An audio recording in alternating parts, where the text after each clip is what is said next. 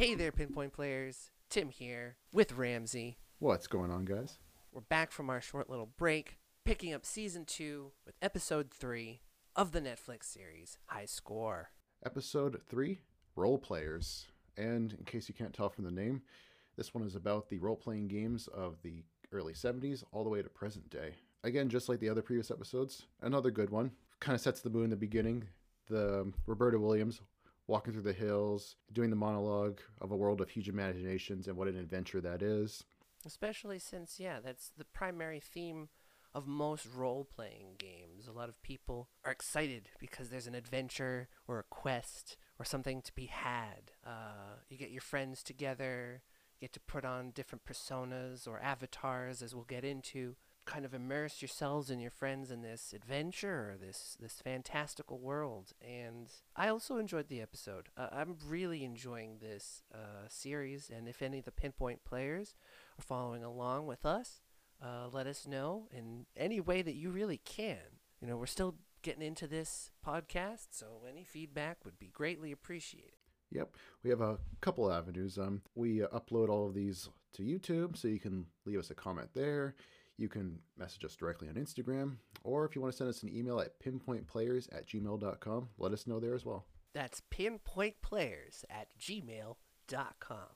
Let's get back into it, though. What I really appreciate about role-playing games, and what I also was refreshed with in this episode of the documentary, was the power of the human imagination. It's something that we often take for granted when we're children and playing with toys and creating scenarios, and kind of evolve into a more, structured, stoic individual as adults, kind of leaving the past behind. But the power of the imagination really can help people get through things. They can rely on that creativity to inspire others and to also see themselves in the way that the rest of the world see them, which I can understand is also a very difficult challenge for most people. Oh, immensely. I mean, there's periods in people's lives where they want to be someone that they're not, like they want to be a better version of themselves, and the idea of immersing yourself in this imaginative world, whether that's a video game or something like Dungeons and Dragons, is a fantastic way to kind of escape from that, every now and then a tough reality and enjoy yourself. Enjoy, this adventure you're taking,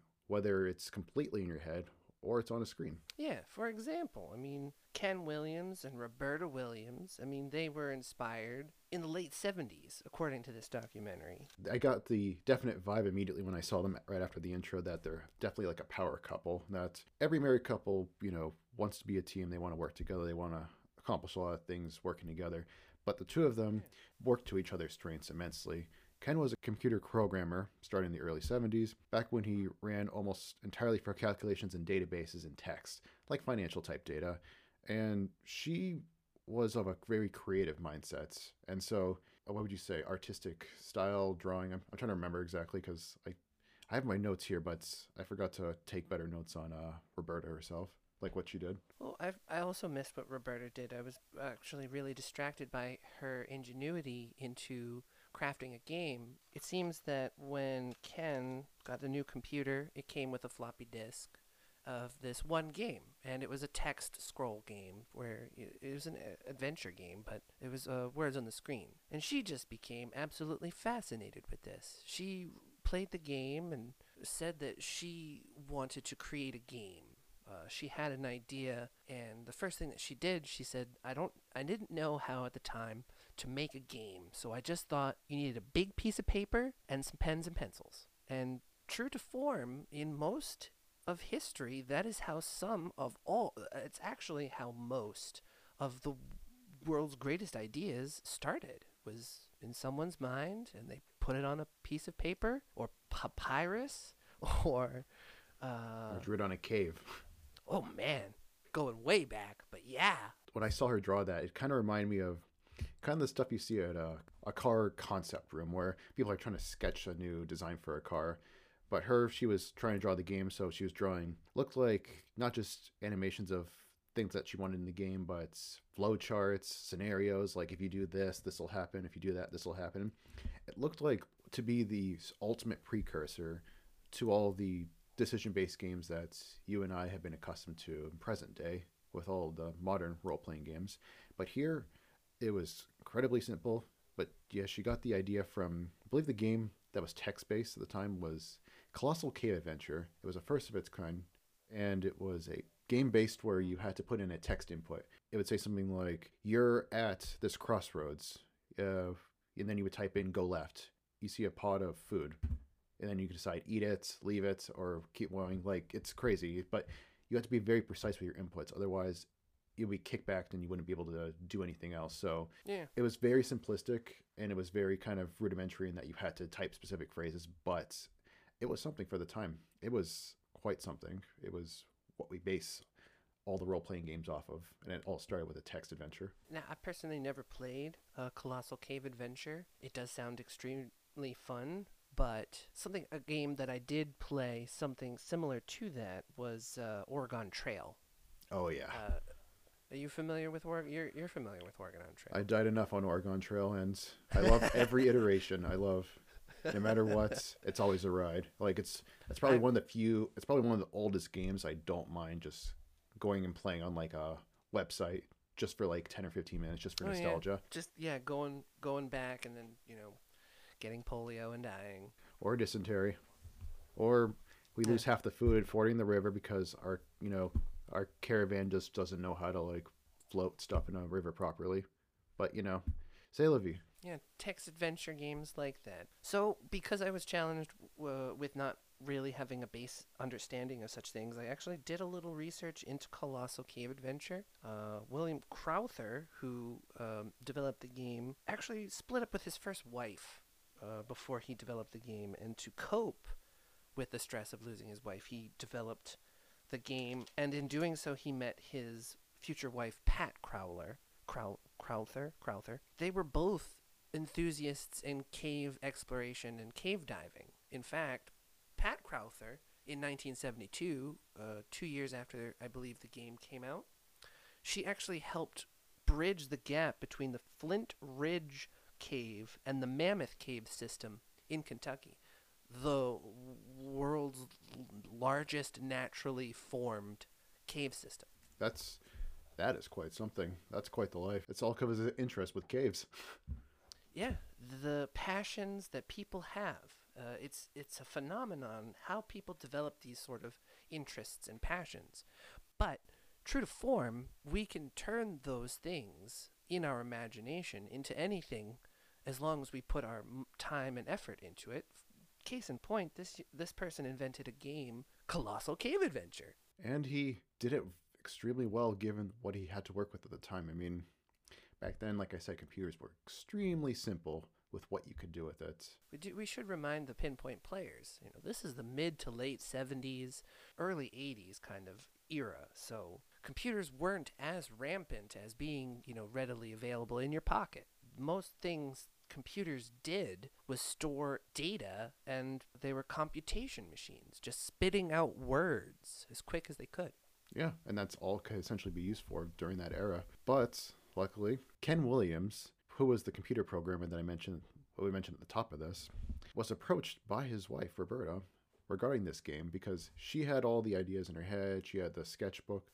I love that bit. And she did a presentation for him at a restaurant, It like was kind so- of ambushed so him and said, like, funny. all right, let me show it to you as if it's a business presentation. People at the restaurant were looking at them. They thought they were weird. Like, she was saying stuff like, and then you go here, you're going to kill this person. And then you're going to go here. Yeah. You're going to go to this little system here. And then you're going to pick this object up. He said, I love it. Let's do this. And he was for it with a caveat. He said, we need to go beyond a text scope. We need to add graphics. And he found a way to use graphics. By using lines to draw the object, it would be able to fit on the floppy disks of the day. And remember, as Tim said, these were text-based machines, and that floppy disk that I just mentioned only had 360 kilobytes of storage, meaning the ringtone that you use for your girlfriend probably could not fit on that. It would probably be too big a file just to fit on one of those floppy disks. And the game they made was Mystery House. It was the first of its kind. And until that game, typically you had to play your games at an arcade or be lucky enough to have an Atari. And they developed it on the Apple II. So for those of you computer junkies that know the Apple II, you're going back quite a ways. I know. There's been a bunch of documentaries out most recently because of Apple's success in the product, and it was actually because of the Apple II how successful it was, and being able to innovate technology to that point really did help pioneer several other aspects of computer-based technology. Video games being one of them. Before video games on computers, it's funny. Video games actually did exist before computers. They were just called board games. It's essentially the same thing. Or they weren't known by video games and named like they are today. I mean, video game is a term that was first used in like a marketing push for Pong, but retroactively we assume the old are video games today. But anyway, side tangent aside, what were you getting at? Sorry, I was up to go down memory. I was about to go down a little rabbit hole there. The success of the Apple II innovating video games into sort of the next generation. Before video games had the graphics available that Apple II provided, role-playing games actually kind of started a little bit before in the bygone era with, what's the young man's name? Richard Garriott. Richard Garriott, thank you, who invented probably the most widely recognized role-playing game to date, I would argue, Dungeons and Dragons. Hey, real quick disclaimer. The actual inventor is Gary Gygax and Dave Emerson. Just wanted to clear that up real quick before we continue, and didn't want to give the wrong information. And with that, back to the episode. Agreed, 1000%. You can argue which role-playing games have had the most legacy impact, but there is nothing more of a legacy impact than that. And that game took America by storm in the mid-70s. Like, it was everywhere. It was in every basement. You know what? It was played by kids, young adults, and of course, America doing what America does best, assuming the worst of it. And I've maybe spoken about this briefly on the past on this podcast, but I love how parents' first reaction was the freak out when seeing the images of Dungeons and Dragons, rather than just simply asking their kids, "What are you playing? What is this Dungeons and Dragons?" They just assume that it's satanic shit. It's like, you could just spend a minute or two and just asking, "Hey there, Jimmy, what are you playing?" To learn, to bond and empathize with your child. It's a rare concept, honestly. I know the idea of asking your kid what they're doing and being interested in it. Say no more. Pish posh. That's Satan's work. By the mid-1970s, fantasy as a genre and the creatures in those Dungeons and Dragons stories were nearly 40 years old, if you count that from the Lord of the Rings books. So I guess what I'm saying is parents just needed to ask their kids and learn more about it, because it's just fantasy. This is stuff that was kind of adapted from what Tolkien wrote 40 years earlier, more or less. Yeah, but it's unfortunate because I don't think it was very... I'm not going to say like taboo. I'm just going to say that it was unusual to really kind of bond with your child on that kind of level. It's a sort of a new emerging kind of thing. And in all honesty, from an American's perspective, when something new comes about and people don't want to spend the time to look into it themselves, they're just willing to accept what they're told. And fear-mongering just is a natural staple of American daily lives. The government was willing to jump on board with this because, hey, we get to suppress the youth who are developing their own sort of personalities and creating independence within themselves. So let's squash that so they're more dependent upon us in the future.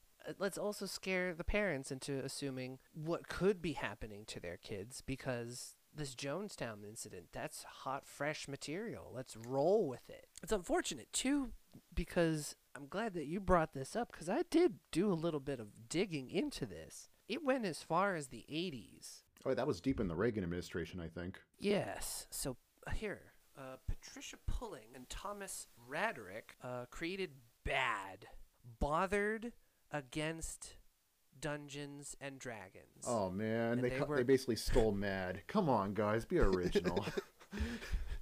So they created this group, BAD, that was pretty much a Christian evangelical kind of political group that built evidence and material suggesting that Dungeons and Dragons was deliberately linked to invasions of the occult into American youth. The only successful thing that BAD did was it helped federal and state authorities give advice to each other on how to obstruct justice to obtain convictions, i.e., destroying evidence, withholding evidence from the defense, and not videotaping interviews with children.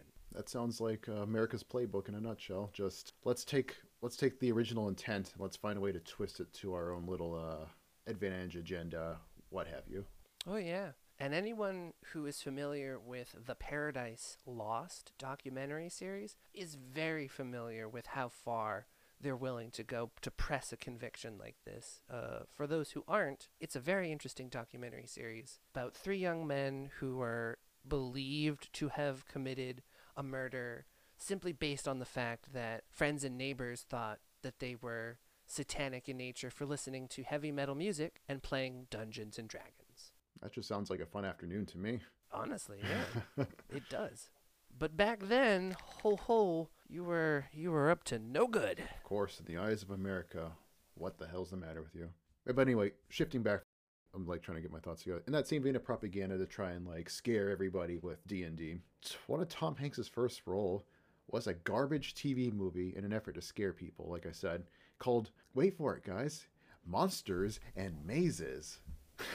What? Is there some sort of connection, do you think, between monsters and mazes and dungeons and dragons? I'm just pulling at strings here. I don't know, man. It's going to take a smarter person than me to figure that out. Maybe if we combine all our heads, just maybe, we can figure out the message. But at the end of the day, as the narrator said in the documentary, this was only about storytelling, the only point of this ever. That said, Richard was undeterred. He found a way to not just, keep playing Dungeons & Dragons. He found a way to enhance it for his own benefits. And then he inadvertently found a way to create a game using a teletype machine, which is extremely ingenious. Originally used for peer-to-peer communication, it was able to print results of what you typed in near real time. And he used that to create dungeon maps for his games that he ended up releasing as a high schooler in the 70s, and allowed him to be a participant and not just a DM or a dungeon master, a person that leads a Dungeons and Dragons group. And the Apple II, I think, is the computer that allowed Richard to create the top-down map in this game. And he created the game called Oh, I've got it here. Aklabeth. Alcabeth. What is it? Alcabeth. Thank you for that. And it earned him $150,000 in royalties. Crazy for the 70s, and he earned that in 6 weeks during high school. Like, I'd love to make 150 now, but this dude did it in the 70s, so that's good money. And this propelled him forward with his big project, Ultima. And it's all starting with a teletype machine that was available in his high school. I know. It's amazing. The resources, the school that he went to had 2 of those machines. He just requested from his teachers to do this. Oh, let me just have a period, a block in the day that I go into that classroom. I have that classroom just to myself, and I use those machines to develop something. And he did. The teletype machine also wasn't invented for something like that, which I'm extraordinarily impressed by, because the imagination of the human being, they are able to take something, give it a purpose, and it works, and it's fine. But they're also able to look at something with a purpose and create a new purpose for it, repurpose something that's been created. That's something that people with a very strong imagination are capable of doing. He found a way to repurpose something that's in education, made a game of it, allowed him to make Ultima, which was a successful game. The gameplay reminded me of being in an open world area for Final Fantasy, albeit a super early version. That top-down, here's a mountain range in the distance next to some water source, and you're fighting enemies as you go throughout this big, world map. And the game was to be what he wanted, where he lays out the world in a narrative, but the player fills in those details. As the narrator says, and having seen the footage myself, the game didn't age gracefully, but it was the foundation for all RPGs we know today. World of Warcraft, Guild Wars, Elder Scrolls, The Witcher, just to name a few, and he all did it with the limits of the technology of the day. Like I said, he was working with something that could only work in mere kilobytes, and yet he was able to create a masterpiece. So don't let what's going on today try and stop you from accomplishing things that you want to do for tomorrow.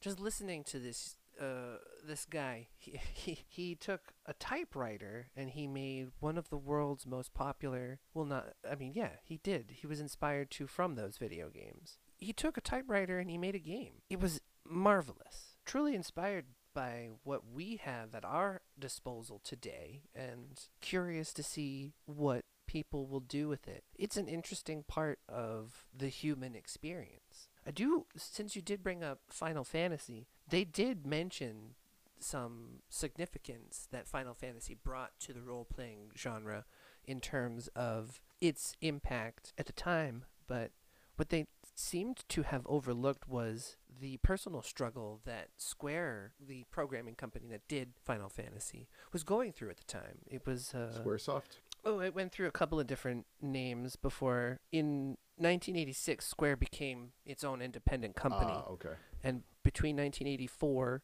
and 1987, Square released 22 games before it released Final Fantasy. And most of them were a flop. So for everything that was riding on Final Fantasy for Square was literally put into the developer Hironobu Sakaguchi.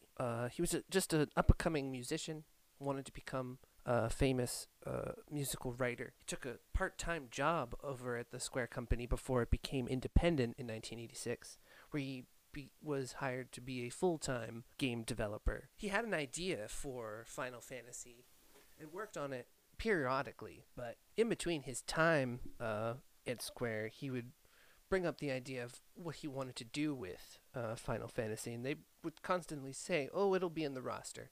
We'll soon, make time for it." And all the other games that he worked for, he saw them fail. As soon as Square became its own independent company, the games that it processed, they just did not do very well.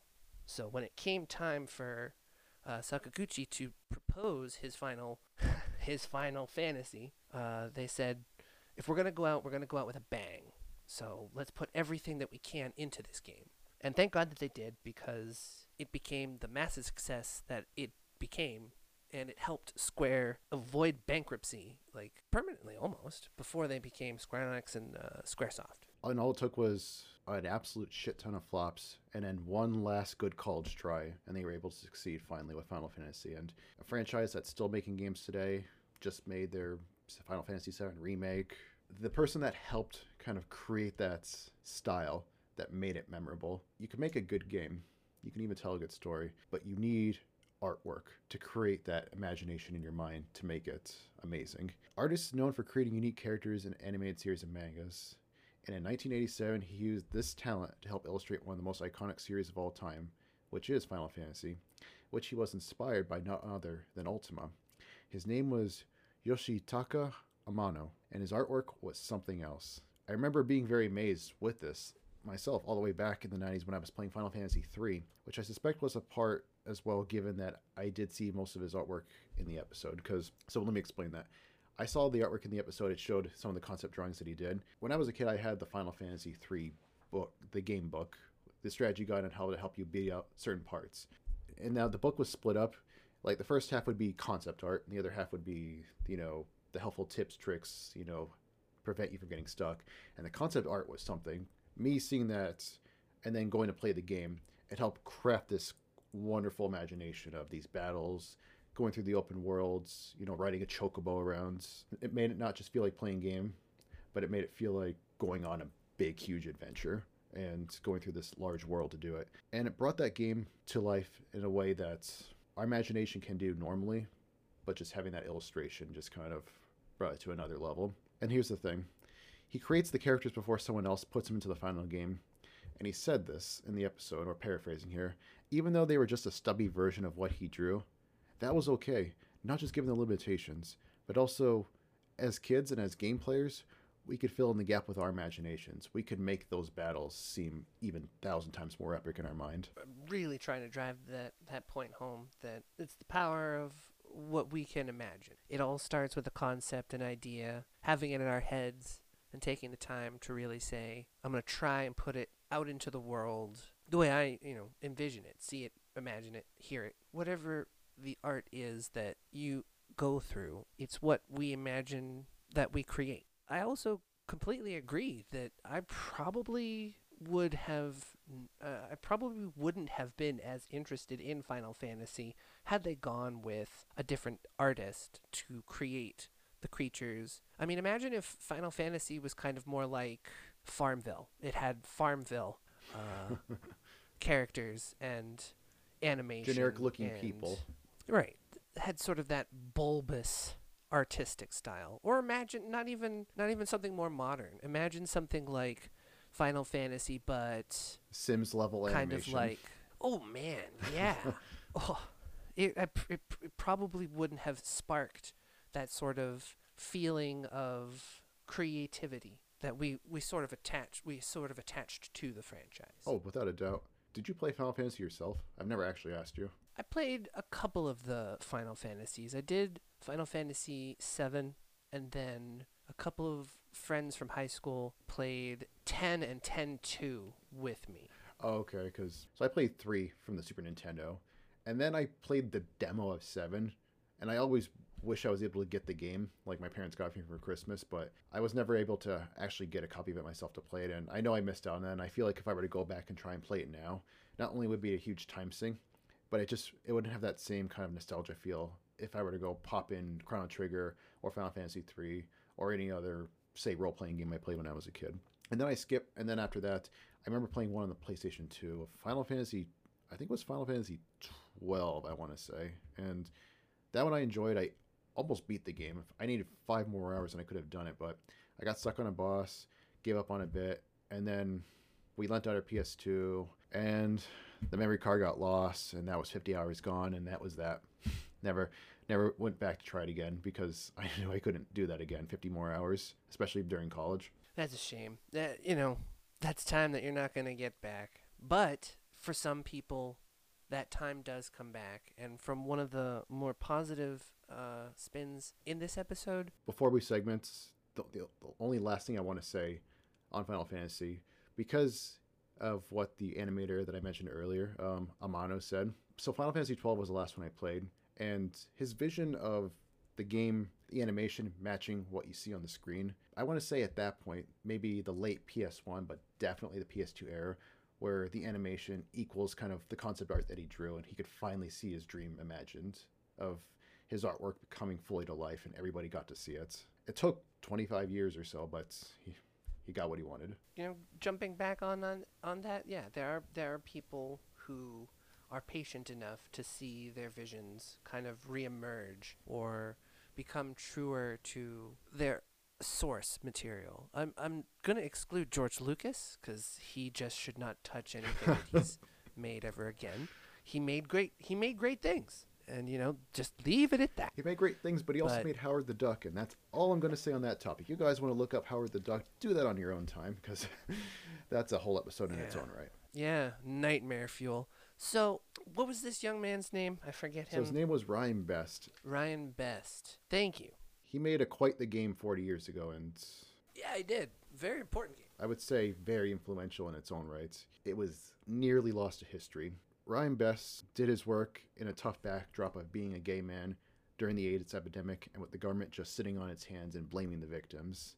And he made a game that was a gay and lesbian role-playing spoof called Gay Blade. Gay Blade, which was fantastic because he literally internalized all the struggles that he himself was going through in the time and the era and materialized them so fluidly into a game. For those who aren't familiar with the struggle, there was a prominent politician who I think at one point ran for president because they did mention a presidential campaign. Yeah, you're right. But I don't. I took the notes down of his name. Pat Buchanan. Pat Buchanan. So there was this essential final boss in the game where you literally just fought Pat Buchanan, and to have the freedom and creativity to express the inner turmoils in such a creative way, it not only helped him feel better about the situation and more hopeful for the future, but because it was a game, it was meant to be played by others. The tragedy of this story was that due to circumstances, Ryan needed to move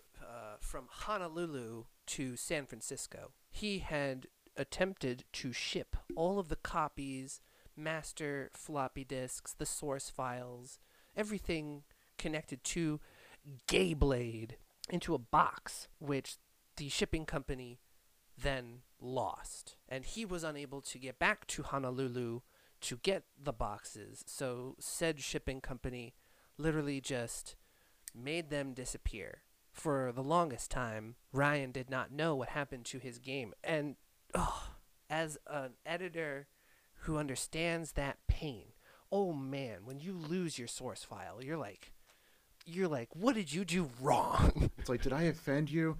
Did I do something wrong? Is this really what I deserve? It's like, oh no, I've been there. It's like, terrifying. Not necessarily losing original video work or anything like that, but when you lose a paper that you're typing. Yep. Yeah, it's unfortunately we want to in the documentary he wanted to say it was something nefarious, like, oh, some homophobes came in and like stole it and beat him up and took it from him. Yeah. No, the moving company just lost his shit basically, and it sucks. But thanks to the beauty of the internet this time, power of the internet, and I looked it up. So apparently, the producers, or I think the production crews, say people affiliated with High Score, basically put out an ABV to the community saying like, hey, does anybody have a copy of this game from nearly 40 years ago? And through enough searching around, through enough Twittering, social media, and everything, they found it. They found a copy of it, and it was... And hold on. Here it is. So, please stand by. Netflix 2020 documentary High Score featured Ryan Best and Gayblade in the third episode. At the time of production in 2019, Best had lost all his copies during a move from Hawaii to San Francisco years before, and looking for any since then, which he had told the show's producers. As part of the research, production team searched online, including contacting LGBTQ Video Game Archive to seek out footage and copies. During post-production, the producers were contacted by the Schwez Museum, which is, I guess means gay museum in Berlin. Well, it says here on Wikipedia, it says gay museum. I didn't know what the word was in German. Anyway, they had a copy, and they were able to share it with the producers, who, after working with it, returned it to Best. This was noted briefly in the episode and expanded upon the news reports the day of the series release, so all the way back in August. Subsequently, they worked with the LGBTQ Video Game Archive, the Strong National Museum of Play, and the Internet Archive to preserve the game and provide the game in both an emulated form and as a downloadable version. So there you go, guys. Power of the Internet, found the game, and now there's a copy that anybody can go play now. It's such a great thing that we, as a community, were able to work together and find this really important piece of history. What I think is so significant about Gayblade is that Ryan noticed that homosexual characters who were created in video games were either sort of implemented as a stereotypical joke or had sort of a mediocre or minor role in the game. They didn't serve the main sort of purpose. It was just filler material. And taking advice from the late, great, Mahatma Gandhi, you should be the change in the world that you do not see. He implemented those words by creating Gayblade because he noticed that there wasn't going to be a change. So he made the change that he wanted to bring. And it ultimately succeeded in his objective because it influenced so many other people and is being recorded in history for its significance. It's just like I said, it's like you said, it's an awesome feeling that the internet came through and we're able to witness that piece of history. Everybody kind of came together and was able to help out. And he was able to, come on this documentary and tell his story about what this meant to him, especially being a gay man back during a very homophobic time in American history, especially in the 80s during the AIDS epidemic. So again, another good episode, another, powerful message, delivered at the end with Ryan Best. Tied another neat package with role-playing games. Like, it definitely found its place and it definitely fit in the conversation very well. The only thing I'll say, and this isn't a criticism at all, this is the only thing I would say is there are unfortunately a lot of cases like this where there are games that people make from way back when, but unless you have the original computer, the source file, or copies of it, it risks being lost to time. And I know people, and it's not on purpose, people don't intend to lose these games, but that's something else that we society might have to reckon with that in the near future. The idea of a digital dark age. Of course, people say now, and I know we're going off on a slight tangent here, but everybody says, like, it's all on the internet, everything's, kind of stored forever. And that might be true of, social media conversations that people might have. You know, a movie that is put up on Amazon or released on HBO or something. But things like, you know, old computer files that run on an Apple II or earlier computer from like the 70s, those things might risk being lost to time. And most of it's mundane, but some of it's not. Some of it is stuff like a game. We almost lost Gayblade because of something like this, and I'm very thankful that we didn't. I'm very thankful that the internet rallied together and was able to deliver this. Just goes to show you what the power of the human mind is capable of, whether it's creating something from the imagination or reaching out to the masses using the internet to find something that was significant to time. Even though most of the stuff that we personally have on our computers is, you know, not culturally significant at the moment. I mean, I'm fairly confident that most of the porn on all of our computers, we could lose it all the time and no one would bat an eye. What we kind of hold near and dear to us in our hearts, the stuff that's sentimentally important to us, it would seem pretty bad. We would feel, you know, terrible if something were to happen to those sentimental things that are on our computers. And we may feel like they are, you know, safe now, but we'll see. Time will tell.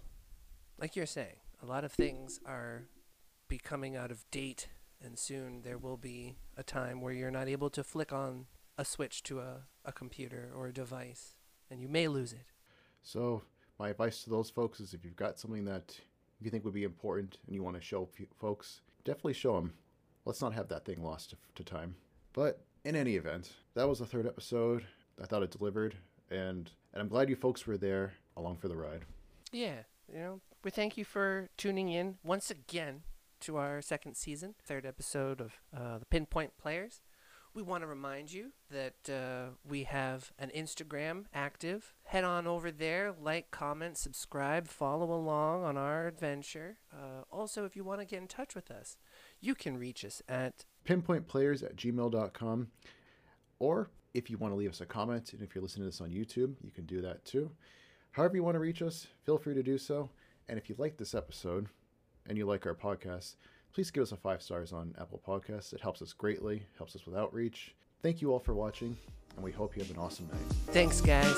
Take it easy.